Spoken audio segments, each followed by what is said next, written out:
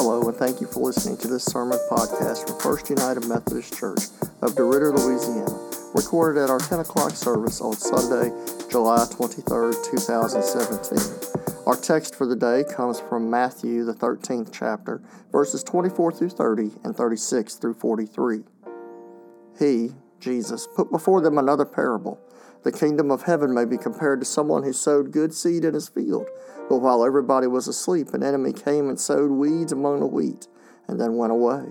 So when the plants came up and bore grain, then the weeds appeared as well. And the slaves of the householder came and said to him, Master, did you not sow good seed in your field? Where then did these weeds come from? He answered, An enemy has done this. The slave said to him, Then do you want us to go and gather them? But he replied, No, for in gathering the weeds you would uproot the wheat along with them. Let both of them grow together until the harvest, and at harvest time I will tell the reapers, Collect the weeds first, and bind them in bundles to be burned, but gather the wheat into my barn. Then he left the crowds and went into the house, and his disciples approached him, saying, Explain to us the parable of the weeds of the field. He answered, The one who sows the good seed is the Son of Man. The field is the world, and the good seed are the children of the kingdom. The weeds are children of the evil one, and the enemy who sowed them is the devil. The harvest is the end of the age, and the reapers are angels. Just as the weeds are collected and burned up with fire, so will it be at the end of the age. The Son of Man will send his angels, and they will collect out of his kingdom all causes of sin and all evildoers, and they will throw them into the furnace of fire, where there will be weeping and gnashing of teeth. Then the righteous will shine like the sun in the kingdom of their Father. Let anyone with ears listen. In 1855, when Joseph Scriven wrote a poem to his mother while he was in Canada and she was in Ireland, back in Ireland, it was a poem meant to never be shared with someone else. These were words of comfort from a son to his mother, of the most intimate type. For there's nothing like a spiritual struggle. There's nothing like doubting the presence of God. There's nothing like questioning whether or not God really cares for us, whether or not Jesus really cares for us. And in 1855, when he wrote this poem, what a friend we have in Jesus. He could not have imagined that 162 years later, it would be part of the church's repertoire. He couldn't have imagined that 23 years after he wrote this letter, it would become part of the Methodist hymnal. He could not have imagined that only 3 of the 4 verses would be printed, or that a pastor would stand up and tell people to Google the 4th verse. If you had said the word Google to him, he would have been like, what are you talking about? And yet this is one of those songs that penetrates who we are. And it points out realities of God, but even more so than that, it points out realities about us. But the word friend is a universal term, but it has individual meaning. And rather than just assume that we all have the same definition of friend, I want you to think for a minute. 3 characteristics that you would say a friend has to have. Think about that. 3 characteristics. And only 3, because you could go down the list. But 3 characteristics a friend should have. Or someone that you call a friend has. Think about those 3 characteristics. Then take 90 seconds, turn to your neighbor, and share those 3 characteristics with each other. All right, somebody shout out, what's one characteristic? What's that? Time. They give you their time. Another characteristic. Trust. What else? It's somebody who always has your back at any time. Someone who has your back at any time. That's interesting. We're going to revisit that in a minute. Others. Caring. What's that? Caring. Honest. That's another one we're going to revisit. Accepting. Loyal. Generosity. These are all things that are absolutely essential to the life of a friend. And yet, there are things that at one time or another we have all failed at. Sometimes spectacularly. Or we think that someone has failed at being our friend. When in fact, sometimes being a friend means loving you enough to tell you the God's honest truth even when you don't want to hear it. And in these verses of what a friend we have in Jesus, and I wish the fourth verse had been included. You really need to go Google that. But in these verses, you notice that Scriven doesn't just focus on Jesus, but he focuses on our relationship with our Lord. You know, you look out and, oh, what peace we often forfeit. He's dealing with the reality that when there's an issue with our relationship with God, the reality is it's not God's issue, it's ours. We see, oh, what needless pain we bear when we do not carry it to God in prayer. And notice nowhere in this poem does Scriven say God's going to give us what we want when we go to God in prayer. But imagine the peace we forfeit. The pain, the needless pain. Can we find a friend so faithful? The answer is no. Even our most faithful friend is not as faithful as God. Jesus knows our every weakness. You know, there are themes going on in this poem, in this hymn, that we really don't like to talk about. We don't want to talk about our own insecurities. We don't want to talk about our own frailties. Have you ever met anyone in life where everything else is somebody else's fault?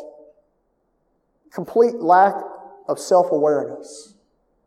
Have you ever been at that point in your life? The answer is yes. We all have had that point in life where we're not self-aware. We want to pin it on something else. That's why the third verse is so cool. He talks about, are we weak and heavy laden? Are we cumbered with a load of care? Precious Savior, still our refuge. Take it to the Lord in prayer. In His arms, He'll take and shield thee. Thou wilt find a solace there. That sentence. Thou wilt find a solace there. It did not say you will find the answer you want. Will not find the outcome you want. But you will find a solace. Because a good friend is one that's with you every step of the way. As a friend of mine, actually it's a colleague of mine, a United Methodist minister, and I will not give you their name, said, a good friend is one that bails you out of jail. A best friend is one that is in jail with you. And you think about it, there's a lot of theology behind that. That will, as they say, that'll preach in many ways. Because the one that is with us every step of the way. And yet, throughout Scriven's words in this poem, in this hymn, is the acknowledgement of the reality of pain and suffering in our souls. The reality that there are times where we are weak and we are heavy laden and we are burdened and we are sorrowful. And we look around and we ask ourselves, why does it seem like people who could not care less about God seem to have it made, and here I am trying to be faithful, and my life turns from one disaster to another? It's one of those questions that we all ask of God from time to time. Jesus, if you love me, then why is it like this? And in this parable from Matthew's Gospel, we deal with some of the realities of being the faithful. And we deal with some realities. We see how Jesus is our friend, even in the times where we are circumstantially burdened. Jesus is still our friend because Jesus takes the bigger picture in mind. What a friend we have. You ever find yourself going, where is God with all the evil in this world? In this passage that Joe read to us, we hear those questions being asked of our Lord. And they said to us in the second part of this passage, explain to us the parable of the weeds of the field. And Jesus answered, the one who sows the good seed is the Son of Man. The field of the world is the world, and the good seed are the children of the kingdom. The weeds are the children of the evil one, and the enemy who sowed them is the devil. The harvest is at the end of the age, and the reapers are angels. Let us never forget the first thing we better remember from this passage. That is that you and I have been put in creation to be visible reminders of God's love and peace through our actions and attitudes. We have been put in creation to be visible reminders of God's love and peace through our actions and through our attitudes. Sometimes it can be easy to forget that Christ has put us out there to bloom and to grow. We have been put into various circumstances in our lives by God. Not that God causes the bad things to happen. That's the work of sin in the world. But God has put us in creation to be a stark contrast. And we got any gardeners in the room? Anybody who enjoys growing a garden? I have a question. Define a weed. What is a weed? Not weed, that's a different story. What is a weed? Any plant. How do you know what's out of place? Think about it. Let's play with this for a minute. You have to look around, right? We're not going to plant a cactus on Holly Beach, are we? But now in Tucson, where my mother grew up, cactus is everywhere. A weed is something that is out of place. But you don't know it unless you know the circumstances around it. Unless you know exactly what is there. And we better remember that unlike planting a cactus on Holly Beach, God allows us to be where we are as a reminder of God's presence. Because you notice earlier on, He said, don't pull up the weeds, for you would uproot the wheat along with them. Part of our role as Christians, brothers and sisters, is to be the wheat in the middle of the weeds, to remember and to remind others of the friend we have in Jesus. Where the weeds and the kudzu want to take over our souls, want to take over our lives, want to take over our minds, take over our communities, take over our world. The plant that belongs stands out. And we've been allowed to be that plant through our friend Christ. But along with being the wheat in the middle of the weeds, we must remember that our witness is subject to being obscured by the things that are not of and are hostile toward God. Our witness is subject to being obscured by things that are not of and are hostile toward God. It's easy to fall in love with Jesus when everything's awesome. It's easy to be a Christian when there's food on the table, money in the bank, and no one on your back. But that's not true Christianity. True Christianity, true faith, true love of God is found not when things are good, but when things are poor.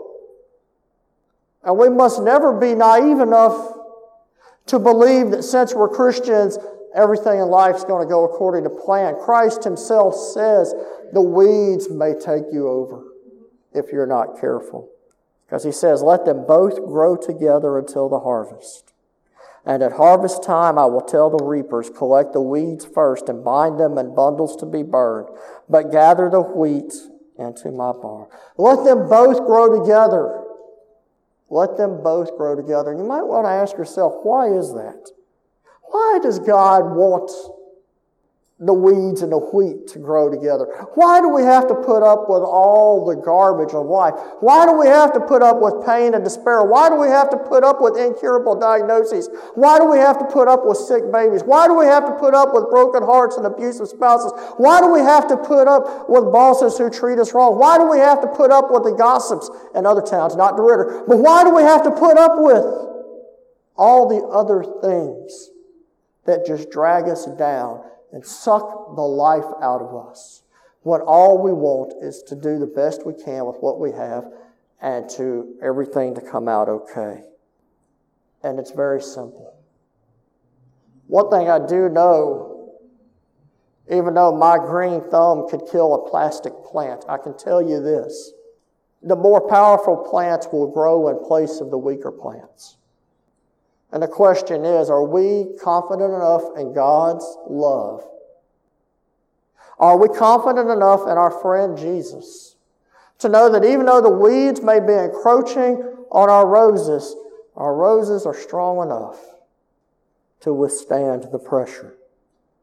For where you and I may see the weeds of our life, weeds of the world coming and trying to crush us, and trying to wilt us, and trying to block the sun, and trying to block the nutrients, and trying to block everything to suck the life out of us, Christ sees a bigger picture. Where you and I may just see the weeds around us, we worship one who looks at the bigger picture. Look in verse 3, or the last part of this passage where he says, the Son of Man will send his angels, and they will collect out of his kingdom all causes of sin and all evildoers, and they will throw them into the furnace of fire, where there will be weeping and gnashing of teeth. For you see, friends, Christ sees through the weeds for the depth of our faithfulness. Christ sees through the weeds for the depth of our faithfulness. Whereas you and I may get caught up in the here and now and go, I've had enough of God, if God even exists, because my life is such hell, there's no way in the world that God exists. Christ says, look, at the right time, I will excise the world of all the sin and the evildoers. The challenge for you and I this morning, as we hear Scriven's words to his mother, is, are we going to be those who rely on our friend Jesus? Are we going to be ones who take it to the Lord in prayer? Or are we going to take it to our phones and to our Twitter and to our Facebook and take it out on the streets? Are we going to find a way to just blow up each other's worlds? Or are we going to be ones who are faithful enough to trust that Christ will have us grow, even when the weeds of the world try to choke the life out of us? Notice in that last verse we sang, verse 3, are we weak and heavy laden? Are we cumbered with a load of care? Precious Savior, still our refuge. Take it to the Lord in prayer. Do thy friends despise, forsake thee? Take it to the Lord in prayer. In his arms he'll take and shield thee. Thou wilt find a solace there. The last thing we better remember from this passage about the weeds and the wheat, the last thing we need to remember in our brief time together about the third verse of this beautiful hymn, is that through our active and tireless friendship with Christ, we have nothing to fear. Through our active and tireless friendship with Christ, we have nothing to fear. Because he says, after the weeds will be collected up and after the weeds will be thrown in the furnace of fire, the last verse of this passage is, then the righteous will shine like the sun in the kingdom of their Father. Let anyone with ears listen. What a friend we have in Jesus. It's not just a sentimental favorite that continues what we've done pretty much every week since we started this series. It's not just a sentimental favorite found in a little brown hymnal that's found its way into a black hymnal that's found its way into other hymnals. It goes way back.